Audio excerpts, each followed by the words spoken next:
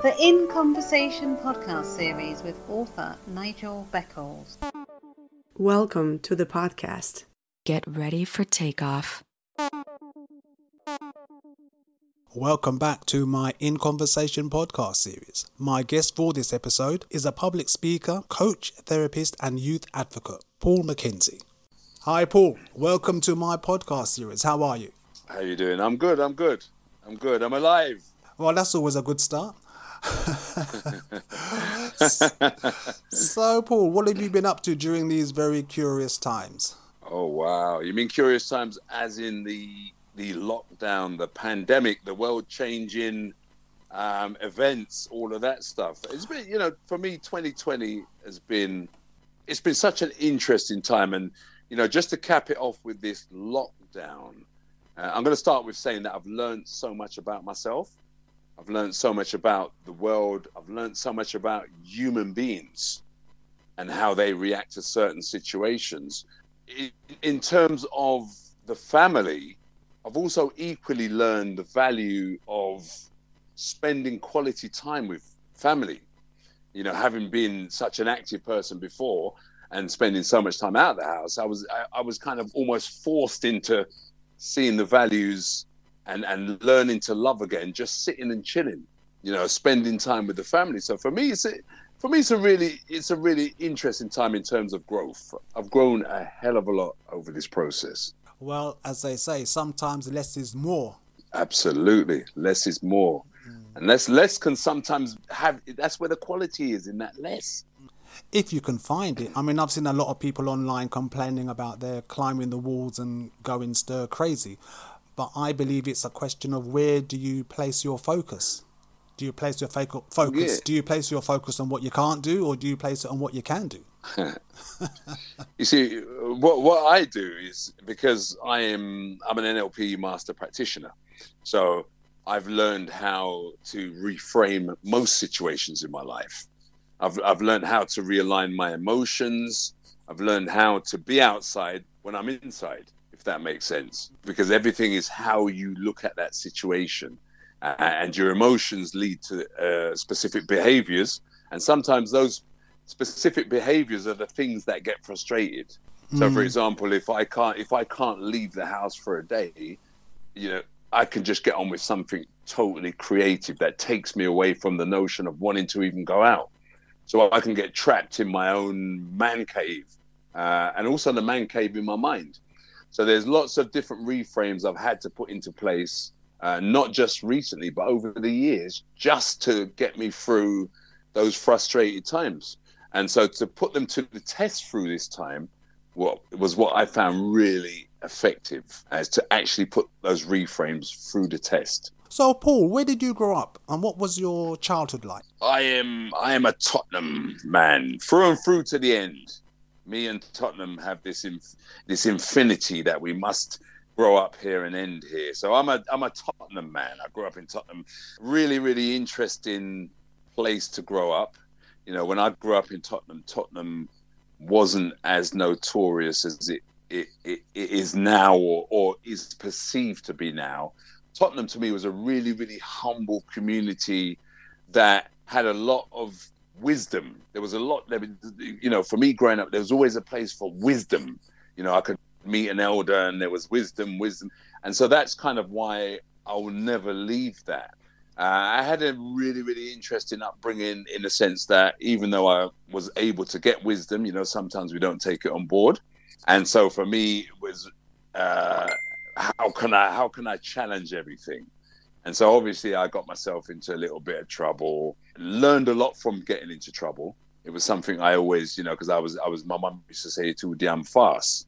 And so it enabled me to take on board my mum's values more by experiencing the things she said don't experience, if that makes sense. So I was able to grow up from an early age in Tottenham, push the boundaries a bit, but had enough time to see that there was more than that meets the eye about Tottenham.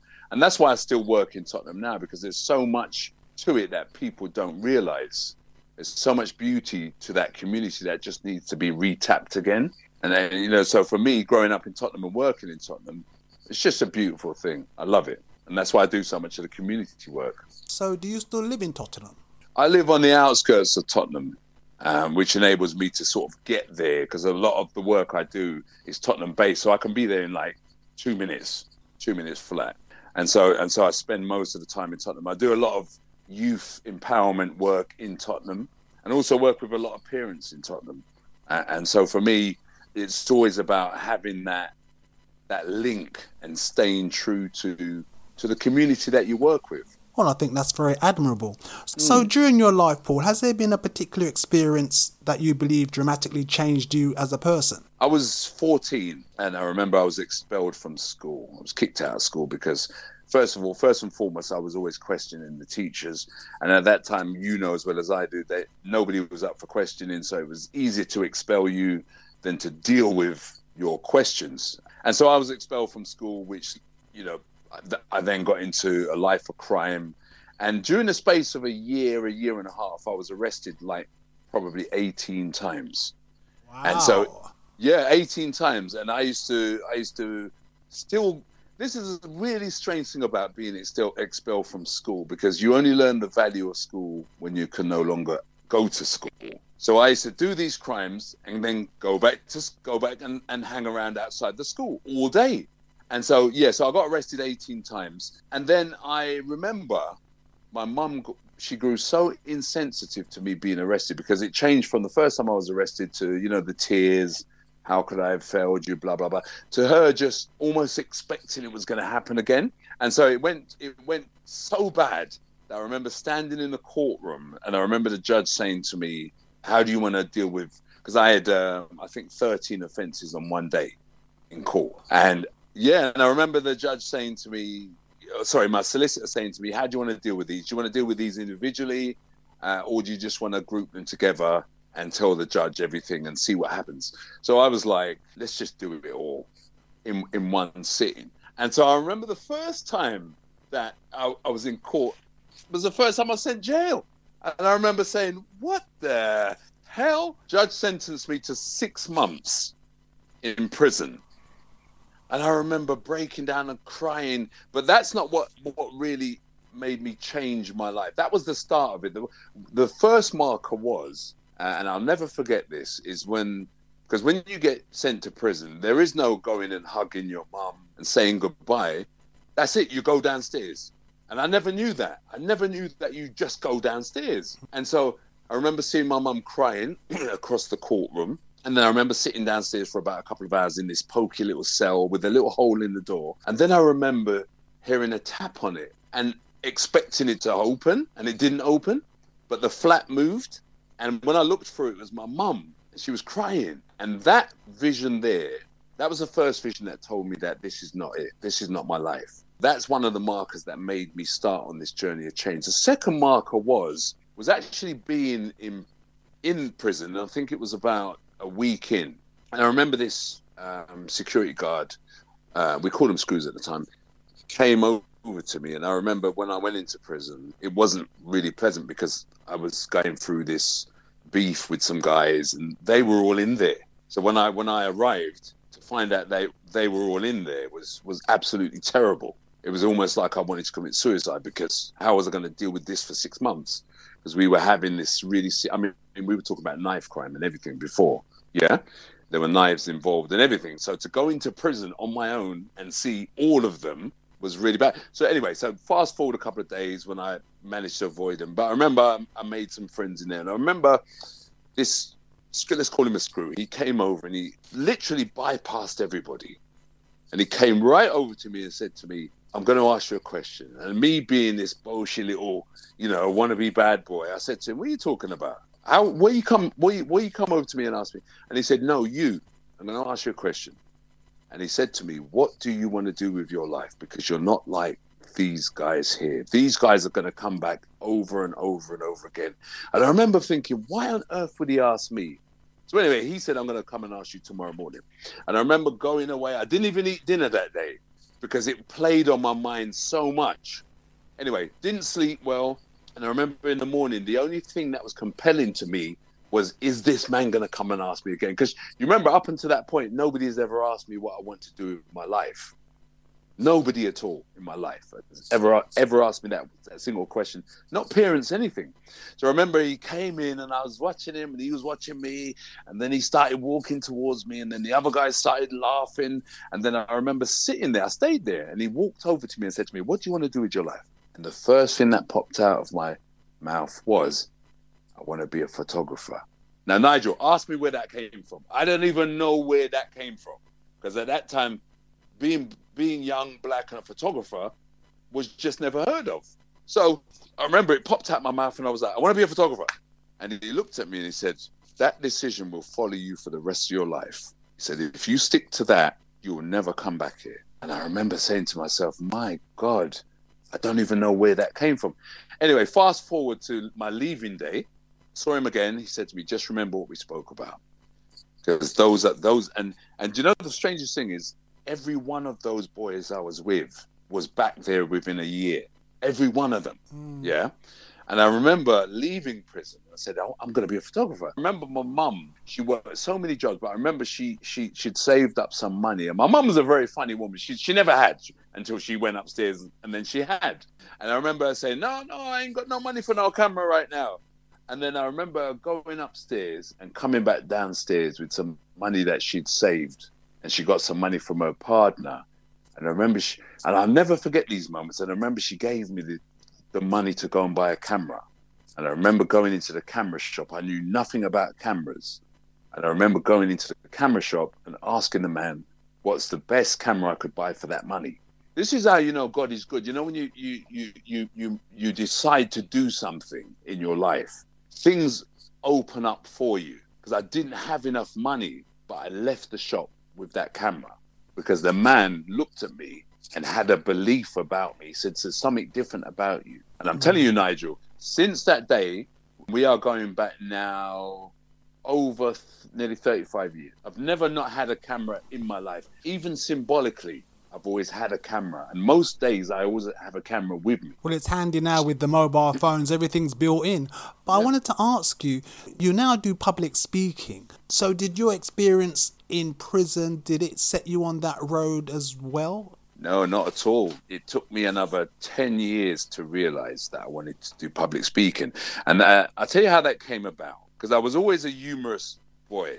I was always the joker in the class. I was always the one that, you know, made everybody laugh, and then got a final laugh when I got kicked out of the class, and I'd look through the window and everyone was still laughing, and I'd get a satisfaction from it. And so I always knew deep down inside, I loved doing that. I love photography, but I also love talking and making people laugh. But how was I ever going to do that? Because I'm terrified of standing in front of people. Absolutely terrified of it. Yeah. Because putting your hand up meant that you were accountable for what was about to come out your mouth. I never got myself in that position. So fast forward 10 years, just after my mum had passed, and I remember getting to a stage where I thought to myself, there's got to be more to life than, you know, the photography always carried me there. And that time I was working in a firm of solicitors as well. And I also had my first son. Yeah, I had my first son when I was 20. And so I remember working in this place and thinking, you know, my mum had just passed and we were all sad because I got 5 sisters. And I remember one of my sisters said to me, a guy named Tony Robbins, he's coming to London and he's an empowerment speaker. And he stands up and he gets on stage and he empowers you. And I thought, yeah, let's go for this. And then she told me it was like £975. And I was like, let's not go for this. And then I was like, you know what? At that time, I remember I had £1,080 in my bank. Yeah. And that time it was a bit of money because I was saving up for a Ford Escort. And I thought, if I'm going to change my life, I need to do this thing. So we registered, and it was deep to pay that kind of money for a weekend, Friday, Saturday, and Sunday. And I thought, I'm going to leave this place and my life has to change. So I remember attending on the first day, he got on stage, and I remember thinking to myself, I could do that. Yeah. And I remember there were 5,000 people there. And I remember thinking to myself, God, look how well he looks. Look how masterful he is. Look at all the people here to see him. Yeah. And it was so overwhelming that it made me forget about what it cost. And so on the first night, I remember sitting there and we were going through these processes of letting go. How are we going to let go of the things that hold us back? And I remember me and my sister, we had the same beliefs. And there was one thing that came up that we shared. It was a time when we went to see my dad, and basically what my dad did is he lined us all up. There was 5 of us in a row, and he basically said to us, to all of us, you lot are not going to be shit. And this was when we were in our late teens, and realizing that was what limited me, was that from that conversation, it literally created a limiting belief within me, which I now realize was the limiting belief here with these 5,000 people. So we spoke about it. And I remember me and my sister hugged and cried, and we vowed to release that emotion, forgive him. And it was a really, really emotional process that we went through. And so later on that evening, we did what's called, I don't know if you know about the firewalks. Yes, I've heard of those. Yeah, well, I'm a 4-time firewalker now. I remember later that night, he said, oh, so tonight we're going to do what's called the firewalk. You don't have to do it, but you're going to be walking across 18 feet of hot burning coal. Have a think about it, sign the disclaimer, let me know if you want to do it. And I was like, jeez, am I going to be that brave to walk across fire? But then he came on stage and he said, here's the thing. If you can walk across this fire, what is it in life that could ever stop you? Having walked, what belief system could you shatter by walking over hot coal? And so that was it. I was signed up for it. I was like, I'm walking across this coal. And so anyway, long story short, I walked across the coal. Me and my sister walked across. When I left that seminar on the Monday, Tuesday morning, I said, what am I going to do in the context of public speaking? Phoned up a comedy agent and said, I want to come and do an open spot. And I did stand-up comedy from that point for 10 years. So when did you begin public speaking, and what do you speak about? Well, first and foremost, stand-up comedy is public speaking. It's the worst form of public speaking you could do. It's the hardest form. Okay. So I went in on the deep end. Of public speaking and learning how to deal with crowds in real time. And I did that for 10 years. And then I went on to speak and empower people just in terms of life skills, how they can improve their lives. Also teaching people the processes of how NLP can help them enhance their lives. Then went on to teach people how to speak in public, how to get over the fear of public speaking, and just generally any opportunity I get to speak, to communicate. But how did you make that transition from stand-up comedy to then wanting to empower other people? See, when you're a stand-up comic, if you're I'm not saying I'm a good one. I'm going to say I was a good one. I learned that there was so much more to communication because, we're dealing with emotions. And so what I started to realize is when a person comes to a comedy club and they feel low, they leave on a high. And that's something really powerful, because human beings who come somewhere, who have issues that are in their lives, are able to forget them at that moment and actually able to push them to a place where they can now feel good about themselves again, having laughed all night. So I thought to myself, okay, the whole stand-up comedy thing is great, but there's a different area of human communication that I wanted to challenge. And that was the whole thing about how do you empower somebody to do something great with their life? How do you give somebody the tools to move from a place of trauma to a place of greatness? Yeah. How do you empower somebody to understand the limitations they placed on themselves through somebody else's decision when they were a child? And that's just a few of the things. So I used to teach people, like I'm also a timeline therapist, which means I can take people back through a process of hypnotherapy to actually deal with trauma that created limiting beliefs. So I actually went that deep with it. So I was actually working with people on the processes of how and why they feel that way today and educating them how to remove the original emotions that led to that. So I went really deep with the whole Gestalt therapy, how the mind works, which is what the NLP is, and how similar it is to a computer. So how do we reprogram ourselves to get the best from ourselves? And so that became the journey, was how do you teach people to reprogram themselves to get the best from themselves? Well, you used to appear on the BBC. How did you get involved with that? With the BBC in terms of radio, one is obvious. I sound like one of those radio guys anyway. So that always works for me because I always loved the fact that I could communicate at a specific level. But it was when I really got into the empowering young people and helping them to avoid the lure of things like grooming or getting involved in gangs, or in fact just having enough belief in yourself to finish school. don't be the dropout that like I was. Don't be the guy that has to go through these experiences in order to end up with the same result as me. So I started becoming more of a vocal youth. What did somebody call me once? They called me a youth advocate. So I became a youth advocate who stood up for the voice of young people. And doing that alone meant that I was kind of a regular correspondent on the Vanessa Feltz show, also on RT television. They've done a few documentaries on me in Germany, Russian TV, and the BBC. So I've always kind of spoken on behalf or interpreted what they thought was an issue going on with young people. So they would call me and I would break it down and actually educate those media platforms on what is the correct narrative with young people. And so that's kind of my involvement with those channels. And I still do it from time to time.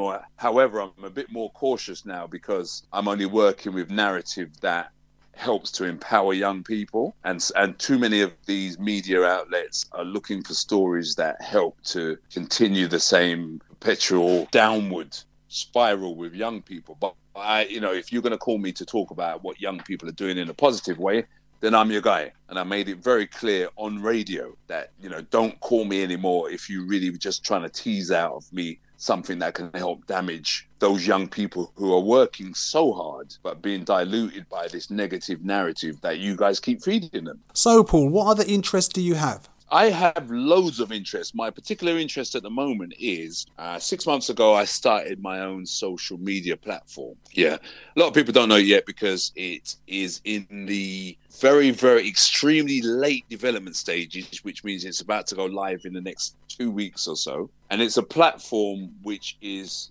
totally safeguarded. It's called foam20.com, because that's how deep I go, because I believe that young people are being influenced in the wrong way using conventional social media.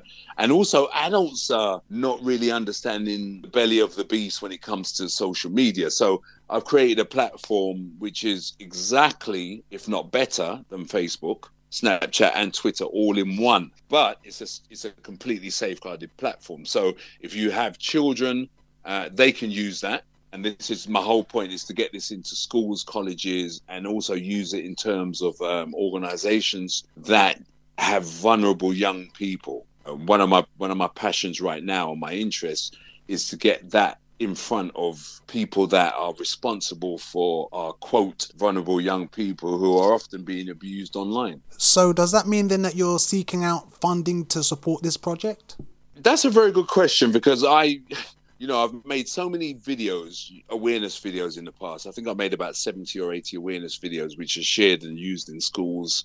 The media uses them all the time. But nobody's ever approved any of my funding applications. And so that makes me even more consistent, because what I find is that a lot of organizations that get funding to do things lose the passion to do it, because then it becomes about money. And I've gone up against so many organizations that have asked me to get involved, if only just to kind of water down what I'm trying to do. And so this social media platform that I've built and is about to go live is that's off my own back. And I wanted it to be that way. I wanted it to be a project that I started. I'm working with 7 young people who are testing the site, and they've actually got jobs. So I've actually promised them that they're going to be trillionaires once this is launched. So I've got 7 young people that are consistent. I've used them on film projects. They've starred in films. 2 of them are autistic. 1 of them has cerebral palsy. And these are the young people that because, when we talk about mentoring, we don't talk about mentoring for a specific amount of time. If I take on somebody and I mentor them, I'm there for life. And I just can't help it. That's just how I am.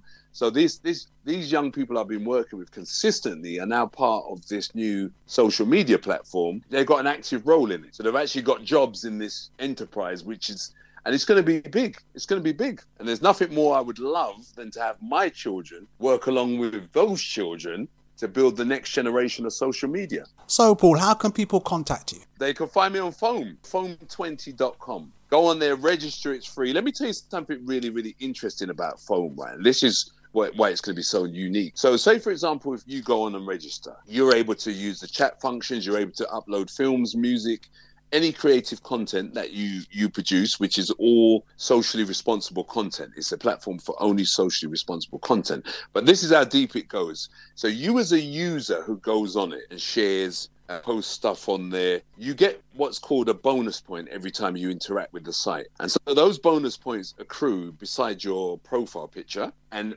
as your bonus points increase every time you interact, those bonus points are turned into pounds, which you can donate to a charity or cause of your choice. And I think that's one of the unique selling points of Foam20.com, is that you don't have to put your money in your hand in your pocket. Those points, which are paid for by advertising and interaction, you can say to yourself, I'm going to be so socially responsible that I want to donate that to Childline. And that's donated in monetary terms. So if you build up, say, for example, 100 points, it may not seem much, but you're actually doing a socially responsible thing by sending that pound to Childline. So you're actively becoming more and more socially aware of what you're doing by using that site. And that's something I kept hidden for a while because it was in development, but that's due out in the next 2 weeks ago, and it's going to be great. So I tell people can find me on all the social media platforms, but if I want to be socially responsible, the only place I'm going to tell you to find me is on Foam20.com. Well, Paul, your work sounds very commendable to me. Thank you very much for your time. No, thank you. Anytime.